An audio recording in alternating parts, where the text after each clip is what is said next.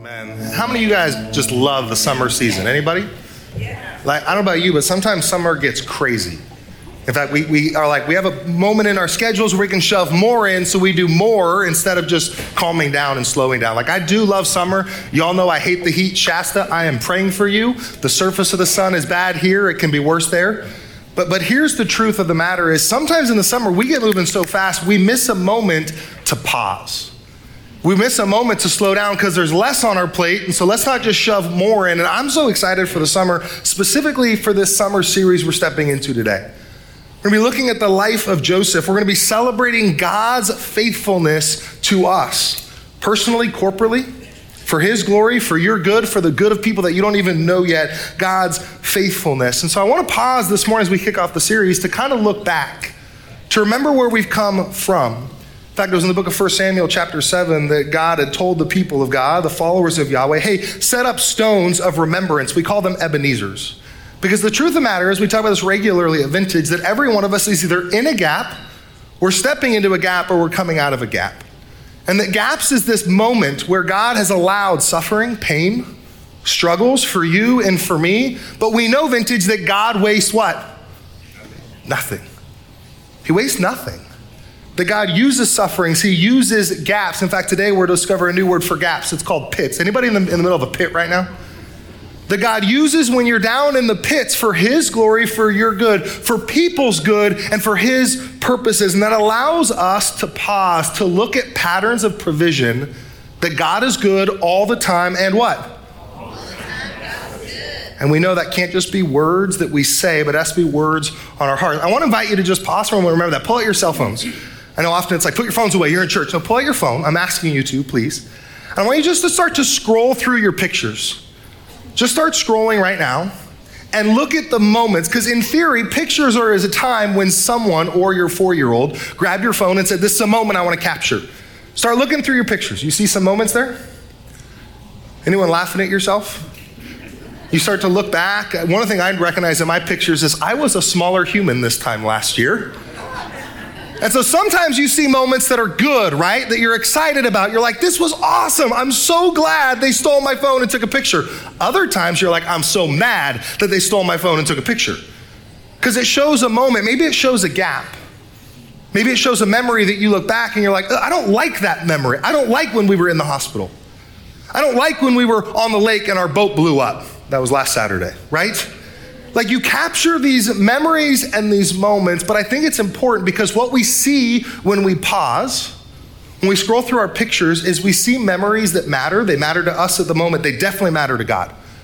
They're potentially gaps where God is using them and working in them. And I'm curious, you've seen those kind of things that happen on social media, like, what would you tell your younger self at that moment? What would you tell your younger self at that moment? Like, I practiced this last week, and I saw all sorts of pictures. Here's one of my favorite pictures. What would I tell myself as a little baby? What would I talk to myself there? Like, honestly, I would be like, Drew, that was a rough season of life.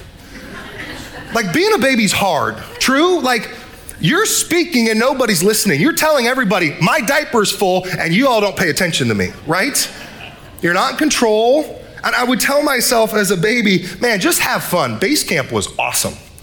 Like, just have fun. That's part of what it means to be a kid. Have fun and learn what it means to be faithful. And maybe learn how to change yourself, and then you don't have to be mad at people when they don't change you, right? That's what I would tell my younger self. Or what about junior high? You remember junior high pictures? Like, I still don't know, was I supposed to button the polo to the top or not? I still don't know. And like, who told me that the part down the middle was cool?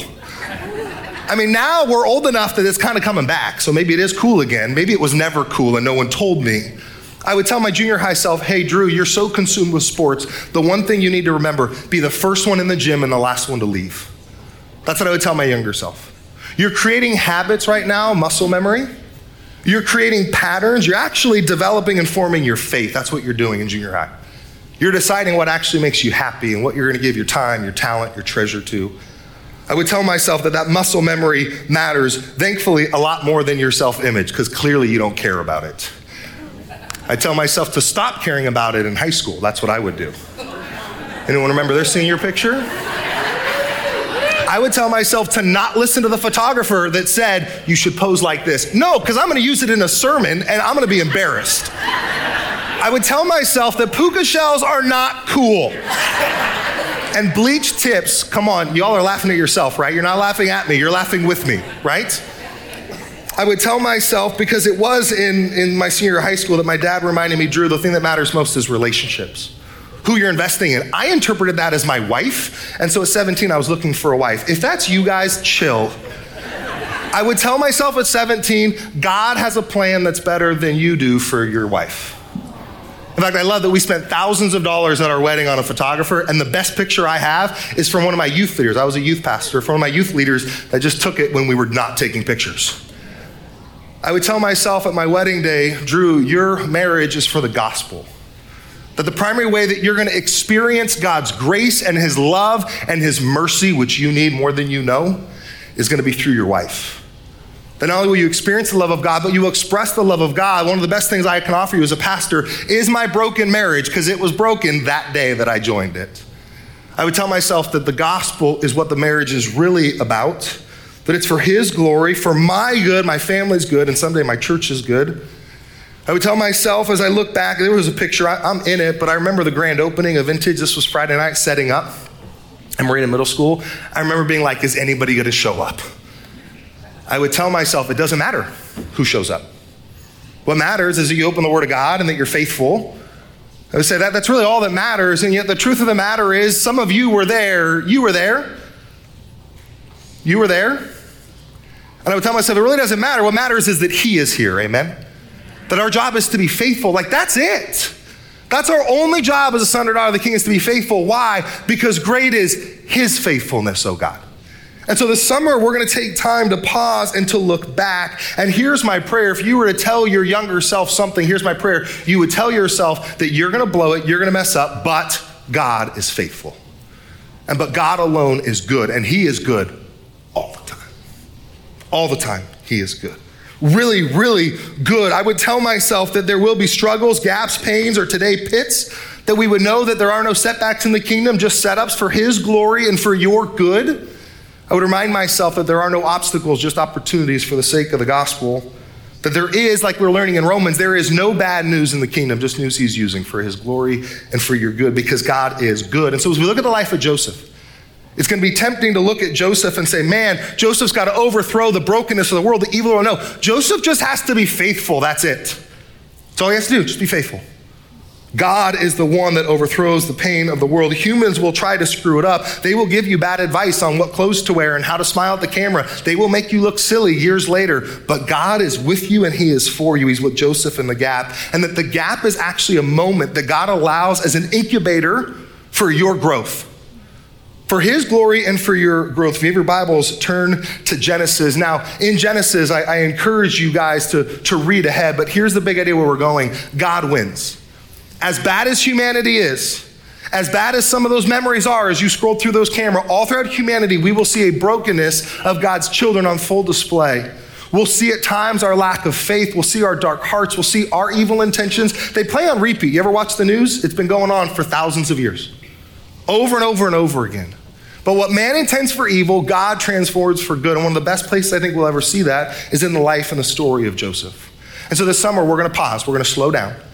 We're going to take a break from Romans and dive into the story in Genesis. We're going to see that Jesus is the hero, that he's working all things together for good to those who love him, that it's all for his glory, that no amount of sin, your sin, my sin, the world's sin, no amount of sin or brokenness, no intentions of evil can ever separate us from his love. Somebody say amen. Amen. That his better is better. And so we're coming out of Romans into the life of Joseph, and it's the same story on repeat. God wins. Now, I encourage you before you came today to make sure you pre-read, remember? Because we're in Joseph, so it's a little different than verse by verse in Romans. We're looking at large chunks of narrative. And so I'm encouraging you to pre-read because there's no way we'll cover it all. And you want to talk about life group and see it on the podcast. But in Genesis 37 today, next week is 38 and 39, pre-read before you come back. But you're going to see two big chunks if you read the text. The first chunk is actually Joseph's dreams. Now, we're also going to see a whole lot of family drama. Anybody got family drama in the room? If you don't, you're lying to yourself and you just haven't talked to your spouse or your kids. Ask your kids, what's our family drama? They'll tell you, they're honest. There's family drama in the people of God. So that's the beginning of Genesis 37. We see some of the issues that are happening with the family of God. And then they start with Joseph's dreams. But then in the last half of 37, Joseph is living the dream. Now, see the pun there. Living the dream as he gets thrown in the pit. He's living the dream as he steps into the gap. He's literally living what God told him he was going to live. But suffering is an incubator for his glory and for your good. And so that changes our circumstances. Because we see that God is in them, that he's with us, that he's with us in those. Would you pray with me? Spirit of God, would you lead us? As we open up your word today, would you speak to us? Would you show us who you are first and foremost? Show us who we are and show us how you are wooing us and making us more like you through the person and the story of Joseph and how that relates to our story. Speak for your glory, we pray. And everybody said, amen. Now, as we look at the family drama, what you're going to see is there's a heart condition. If you just Google the people of God and the family line and you just Google, you get some awesome images. This is one of my favorites because it looks like a football play, doesn't it? Like that guy's running an out route, he's running the Z. Like I love this picture. So if you just Google it, you'll see this. You'll see, oh, that's where the Moabites come from, the Ammonites, the Edomites. It also reminds me, 11 Sundays, still football season. So again, I'm just getting ready. So I love this picture. But this picture is helping us see the family drama of the people of God. I love that the Bible tells all the ugliness of humanity. I don't know about you, but when I often tell my family story, I tend to show the best pictures, except for at church. Then I show you the real ones and they're ugly, right? But I tend to create a story in such a way, God is always clear. When he inspires Moses to write Genesis, we actually get to see the underbelly. We get to see the dirty laundry. It's on display. Why? Because humans have issues, but God is good. So God gets the glory in the story. It's his story. So I do love this picture. It's the picture of Father Abraham. If you remember, Father Abraham started in Genesis 12. God goes to Abraham and he says, I'm going to pick you. I'm going to choose you to change the world. That through you, I'm going to set you apart. You're going to have more descendants than all the stars in the sky. He shares that through the covenant of chapter 15. He seals that with the covenant in chapter 17 with circumcision. But you do know that Abraham had issues, right? Like 2 times, Abraham tried to give his wife away to other men. I don't know how messed up your marriage is, but mine's not that bad. Right? And so we follow the story of the people of God. Not only that, but Sarah gets so impatient with God, his wife, that she actually gives Abraham away to another woman. And that leads to this divided household of waiting for the promised child of God, which was Isaac, and yet now we have the birth of Ishmael. Isaac comes in Genesis chapter 21, remember? And again, God moves, because why? Because great is his faithfulness, not ours. Ours actually is not very good in our track record. And in chapter 22, what does God tell Isaac and Abraham? He says, now go to the mountain and sacrifice my son. And what does Abraham do? He actually grows in his faith. This is encouragement, guys. He's trusting God more fully, and he takes Isaac up to the mountain, and God spares his life as a foreshadowing to the coming of the Son of God.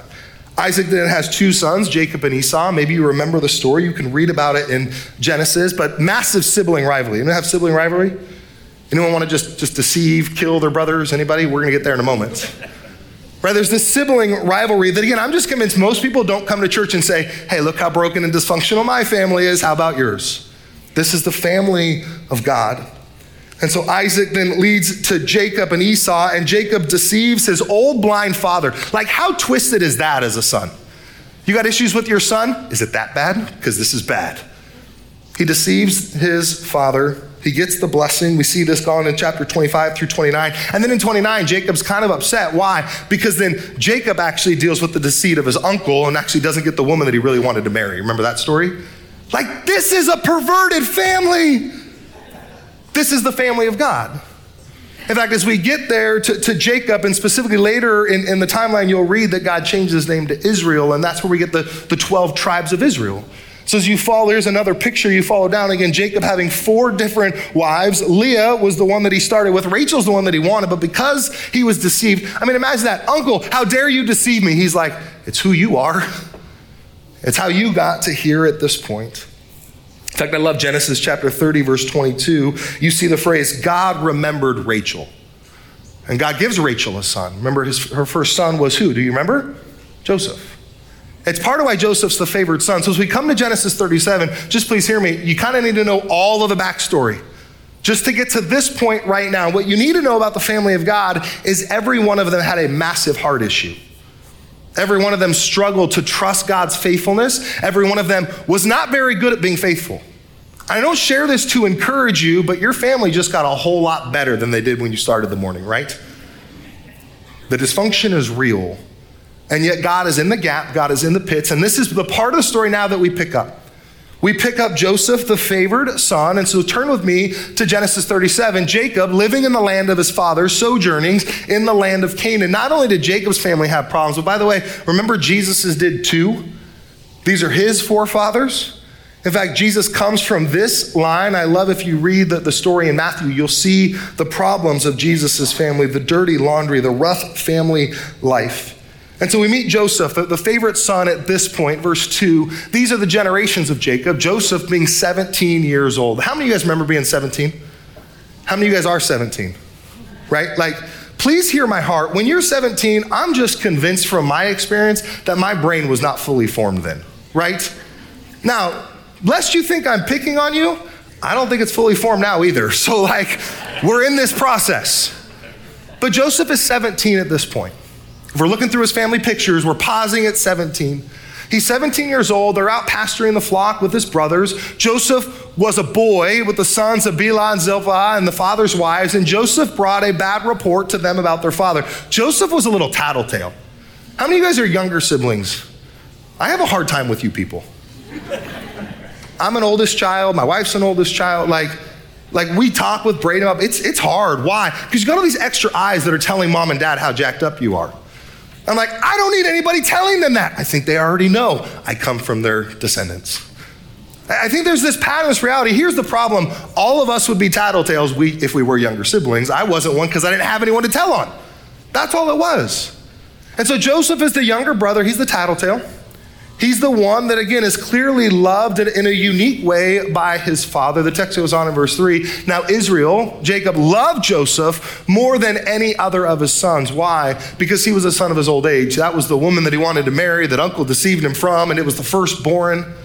And he made him a robe of many colors. Now, again, I wanted to do a first-person sermon for you guys today and wear my robe and everything, but I just couldn't find one. But here's the truth of the matter. I think sometimes we get confused what this robe is. I do think there's many colors.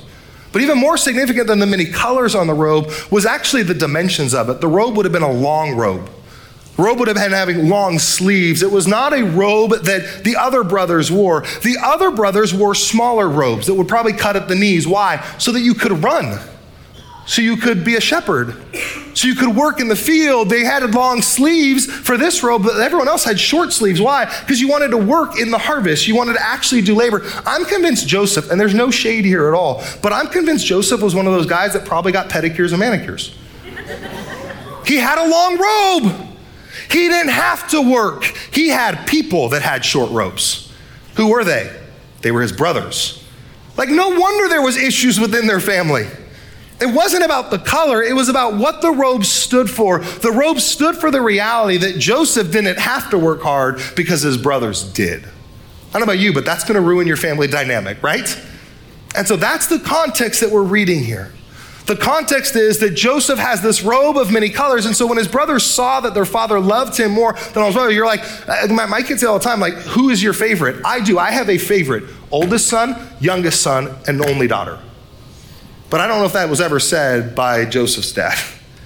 There was a distinction between them.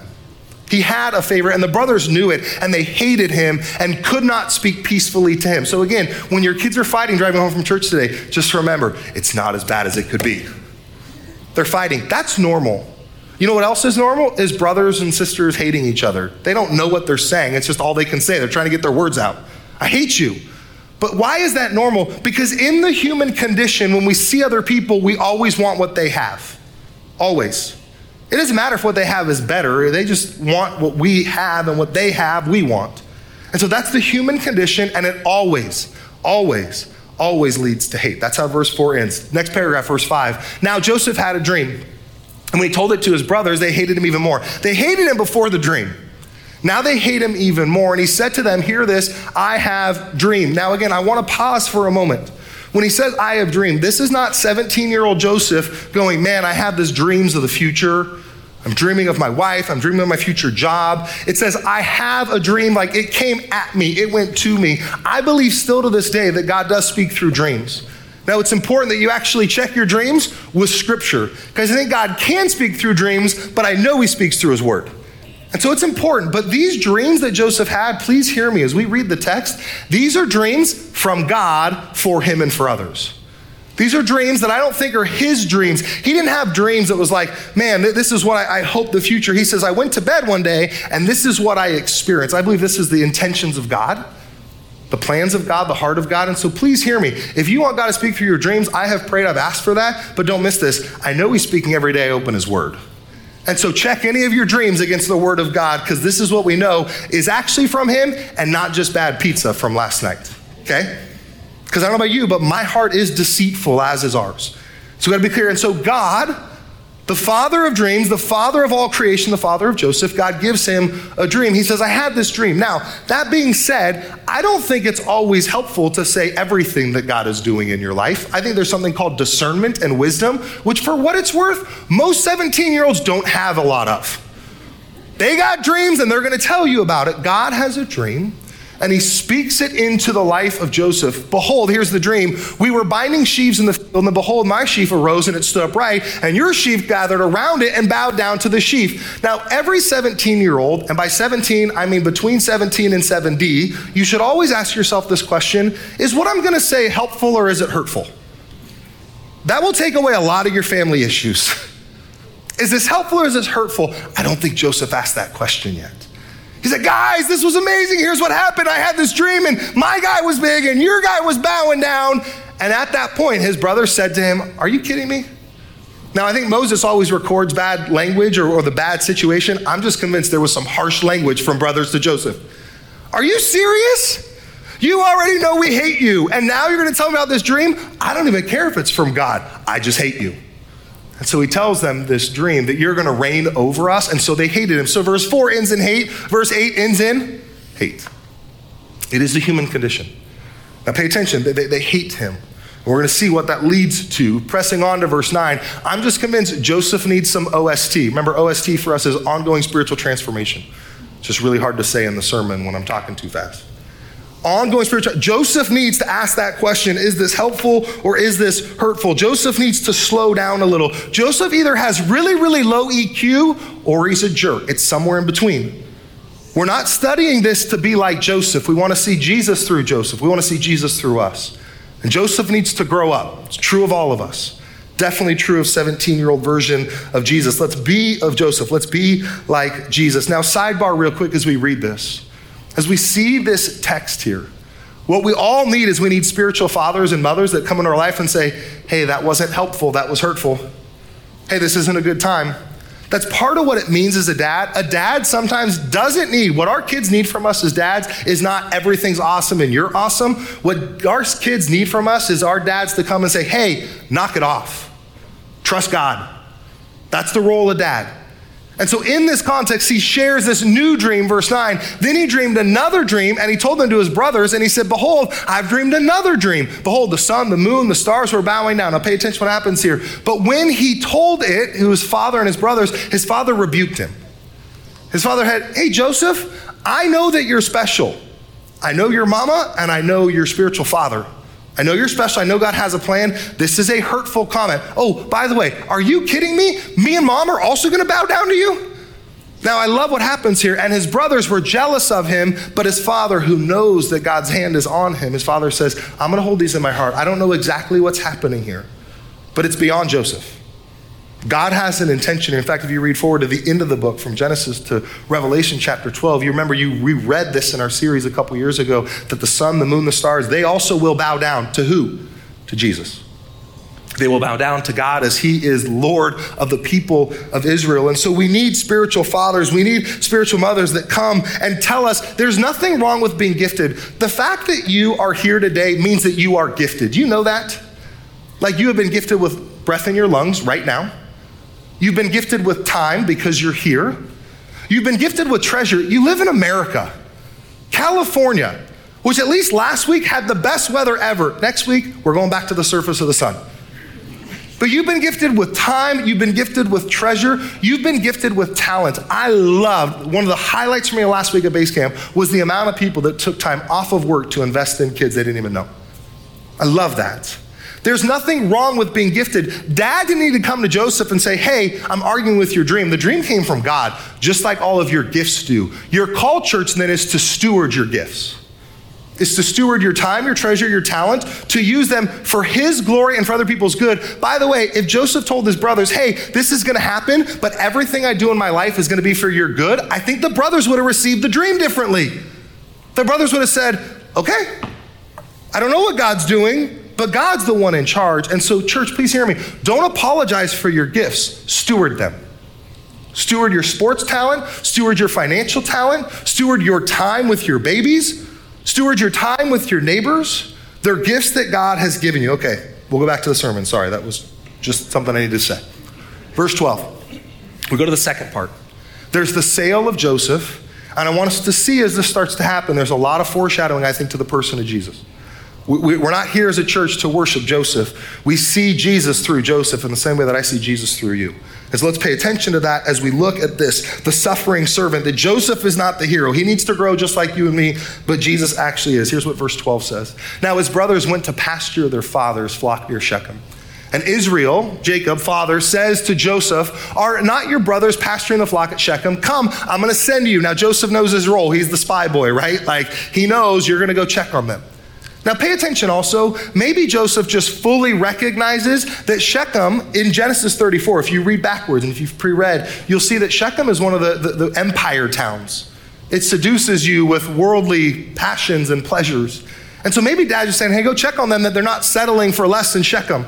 Go check on them that they're doing okay. Go check on them. See if it's well with your brothers and bring me the word. And so he sends him to the valley of Hebron. And they came to Shechem. Keep reading now in verse 15. And a man found him wandering in the fields. And he comes to him. He says, hey, what are you seeking? And he says, I'm seeking my brothers. He said, tell me where they went. And the man said, hey, they've left. They left Shechem. They went to Dothan. Here's a map that you can see.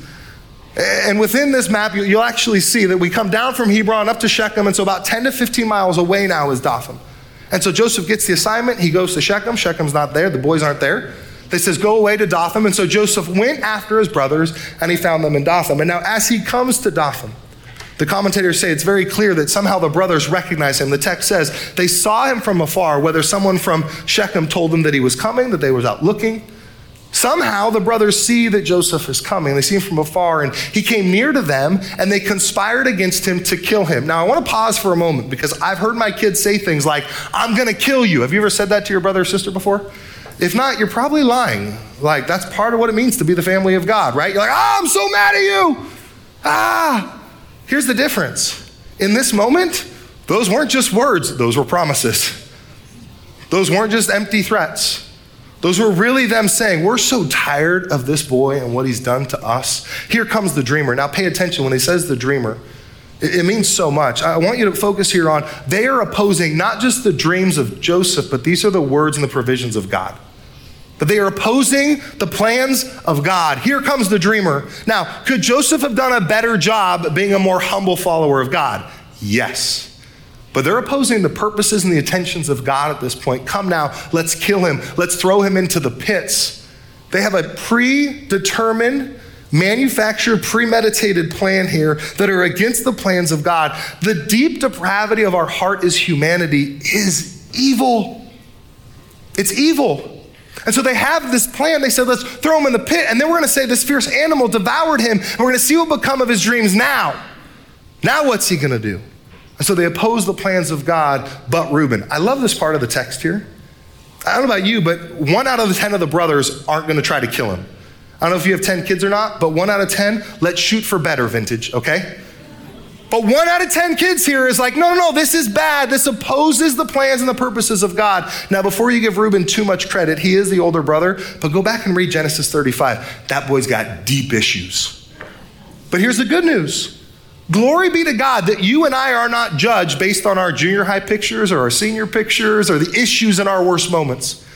Genesis 35 was a bad moment for Reuben, but Genesis 37 is a good moment. It reminds every one of us that God is with us, he's for us, and we can repent and we can grow. Is that good news? Yeah.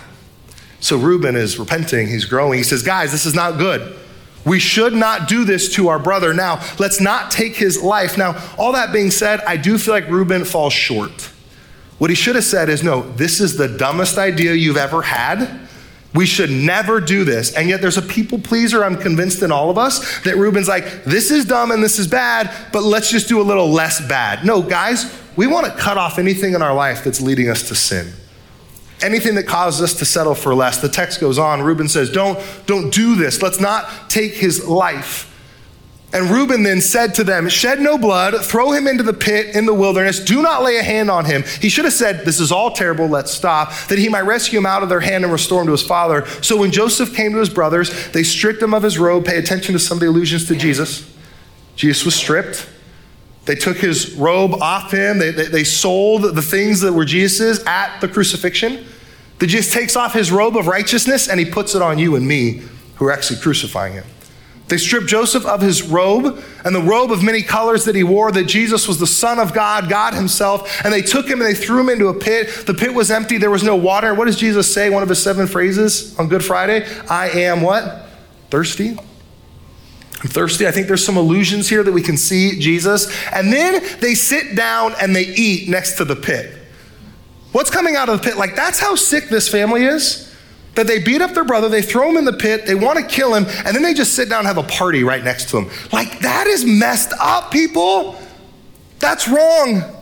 I read one guy that wrote this. He said that the physicists could compute the exact time that would be required for cries to go 25 yards to the eardrums of the brothers as they're sitting there having a party. Remember, at the cross, they're having parties, they're selling, they're casting lots.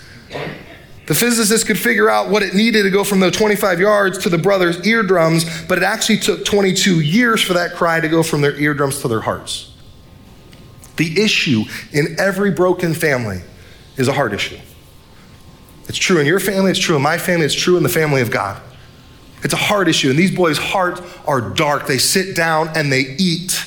And it reminds us of the suffering servant Jesus in Isaiah 53, who's going to come and overcome the pit that we all put ourselves in. Looking up, they saw this caravan of Ishmaelites coming from Gilead with their camels bearing gum, balm, myrrh on their way carrying down to Egypt. Now pay attention here. Remember the Ishmaelites. Remember Isaac and who? Ishmael. Distant relatives, 4 generations later. And then Judah, who, by the way, if you want to be encouraged in our summer series, just pay attention. Reuben's growing in his OST. Judah probably grows the most. Of all the brothers, it seems like Judah is growing the most in his journey with God as Yahweh and God as a good father. It's good news. Judah is the line in which Jesus is going to come from. This isn't one of the good points of Judah's life. Judah then says this to his brothers, guys, what profit if we just kill him? We don't make any money and conceal his blood. Let's sell him to the Ishmaelites. Let not our hand be upon him, for he's our brother of our own flesh. Like, I heard what Reuben said. Now I've twisted it to be for my gain. I heard what he said, and his brothers listened to him, and the Midianite traders passed by, and they drew Joseph up, just like Christ was lifted up.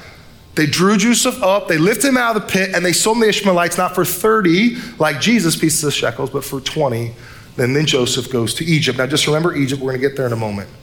But that's where God is taking him through the caravan of the Ishmaelites, that God is working out in all of these details. When Reuben then returned to the pit, he saw that Joseph was not in the pit. He tears his clothes. He's like, guys, I just went away for 1 minute and you did what I told you not to do. Did you kill him? What did you do? What did you, this is his older brother coming back saying, I was very specific. He tears his clothes. He returns and he said, the boy is gone. Where shall I go now? And they took Joseph's robe. They slaughtered. They executed their plan. They slaughtered the goat. They dipped the blood. And then they sat in the robe with many colors and they brought it to the father, and they said this is so wrong. They said, we don't know what happened. Do you ever do that? You're like, I don't know what happened. I know what happened. You happened. That's what happened. Dad, we don't know what happened. We found this. Please identify if this is your son's robe or not. Guys, you hate this robe. You know exactly what this robe looks like. You've tried to steal this robe when he was sleeping. Pay attention here. The text goes on then in verse 33, and he, Dad, identifies it. He says, it is my son's robe. A fierce animal must have devoured him. Joseph is without doubt torn to pieces. And then Jacob tears his garments. He puts sackcloth on his loins and he mourns for his son. Verse 35 gets worse. 35, they go, Dad, we're so sorry. This must be so hard for you. We can't imagine what it would feel like. You are the ones that took my son from me. You were lying to my face. You're pretending to mourn with me. That's a special kind of sick that humanity has. On some level, I'm never amazed by the depth of depravity of humans anymore. Read the book, watch the news. This is real, but he refused to be comforted by his kids. He said, no, I'm gonna go down to Sheol for my son and I'm gonna mourn, and thus the father wept for him. Now, my favorite verse in this whole chapter is actually verse 36. Here's verse 36, meanwhile. Say the word meanwhile. It's just not a word I ever use. Meanwhile, back at the ranch, right? Like, I just don't talk that way. But I'm so glad Moses did. Meanwhile, the Midianites had sold him in Egypt. Remember we said the word Egypt earlier. I love the way John Piper says it. He says, God is doing 10,000 things in your life right now, and you know 3 of them. That's it. But he's doing 10.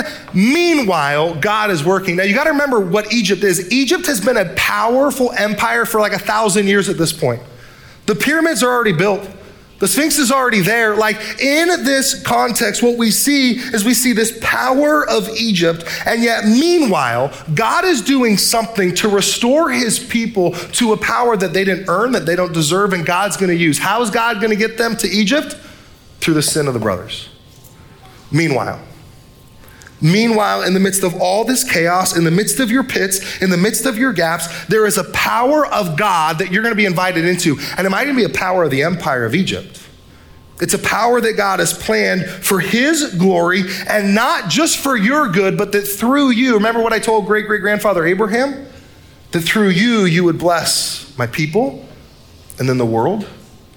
Meanwhile, there are things happening right now that you feel like are happening at you. Please don't misunderstand.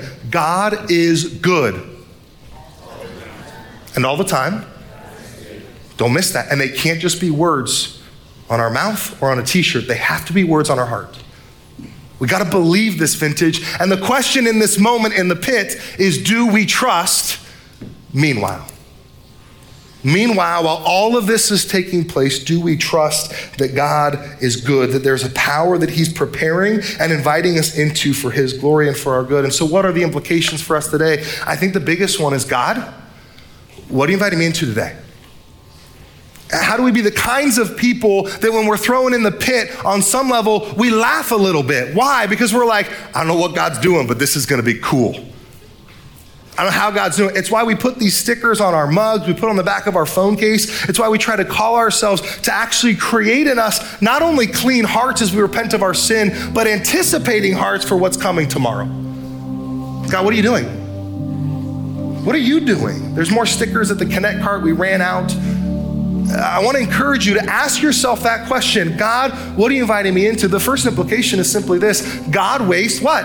Nothing. God wastes nothing. That his story is moving forward. Go look at history past. My prayer is it has implications for your present. That his story is moving forward and it's on display, and it will include some really bad, really ugly, really tough, lots of family drama moments. But his story is on full display. Here's my prayer. May our faith muscles, may we establish this faith that is led by Christ. It's the Spirit's power in us, so that we become the kinds of people that respond to the pits in our life with like, okay, God, what's next? I've just found it changed my life because he is faithful. I struggle like you with faithfulness. Like all of Joseph's brothers, like Joseph.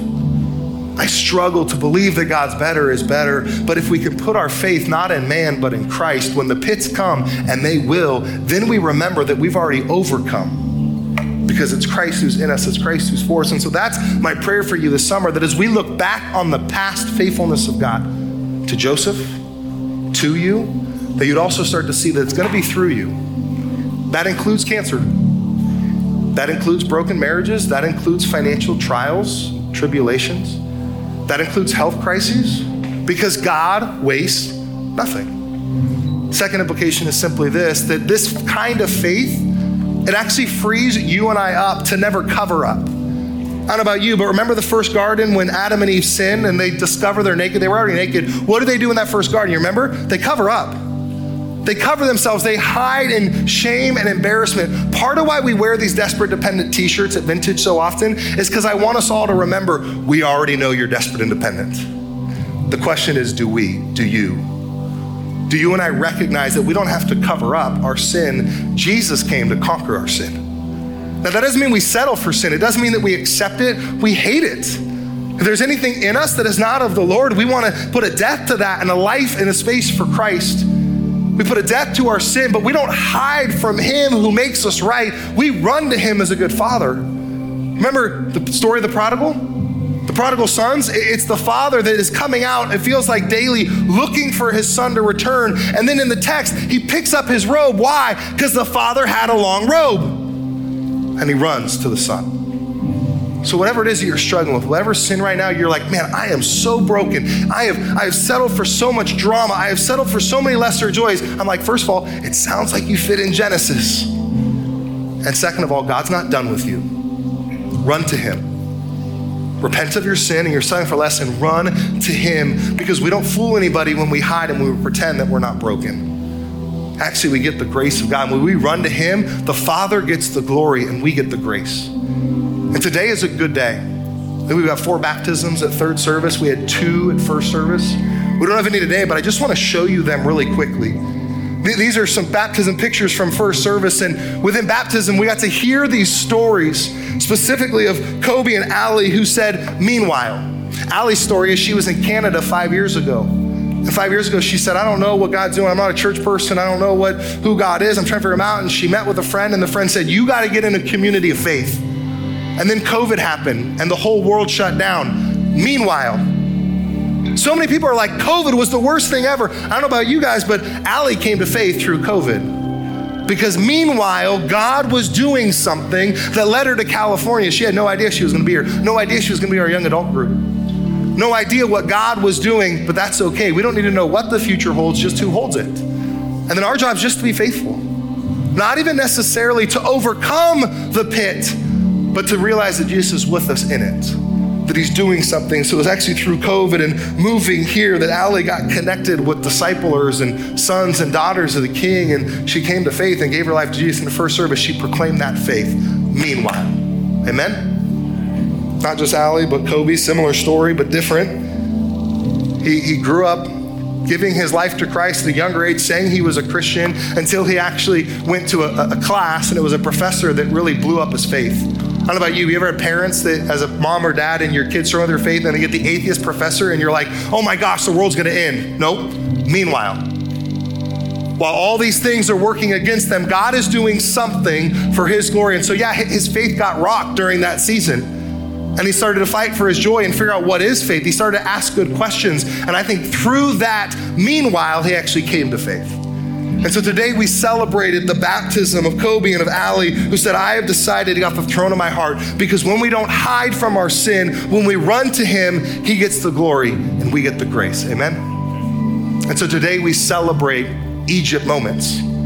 We celebrate moments of our life that we don't know what God is doing, but we do know that God is good. And so church, we celebrate him today. Would you stand with us as we proclaim the story of God through the people of God and through the story of Egypt? Let's worship him.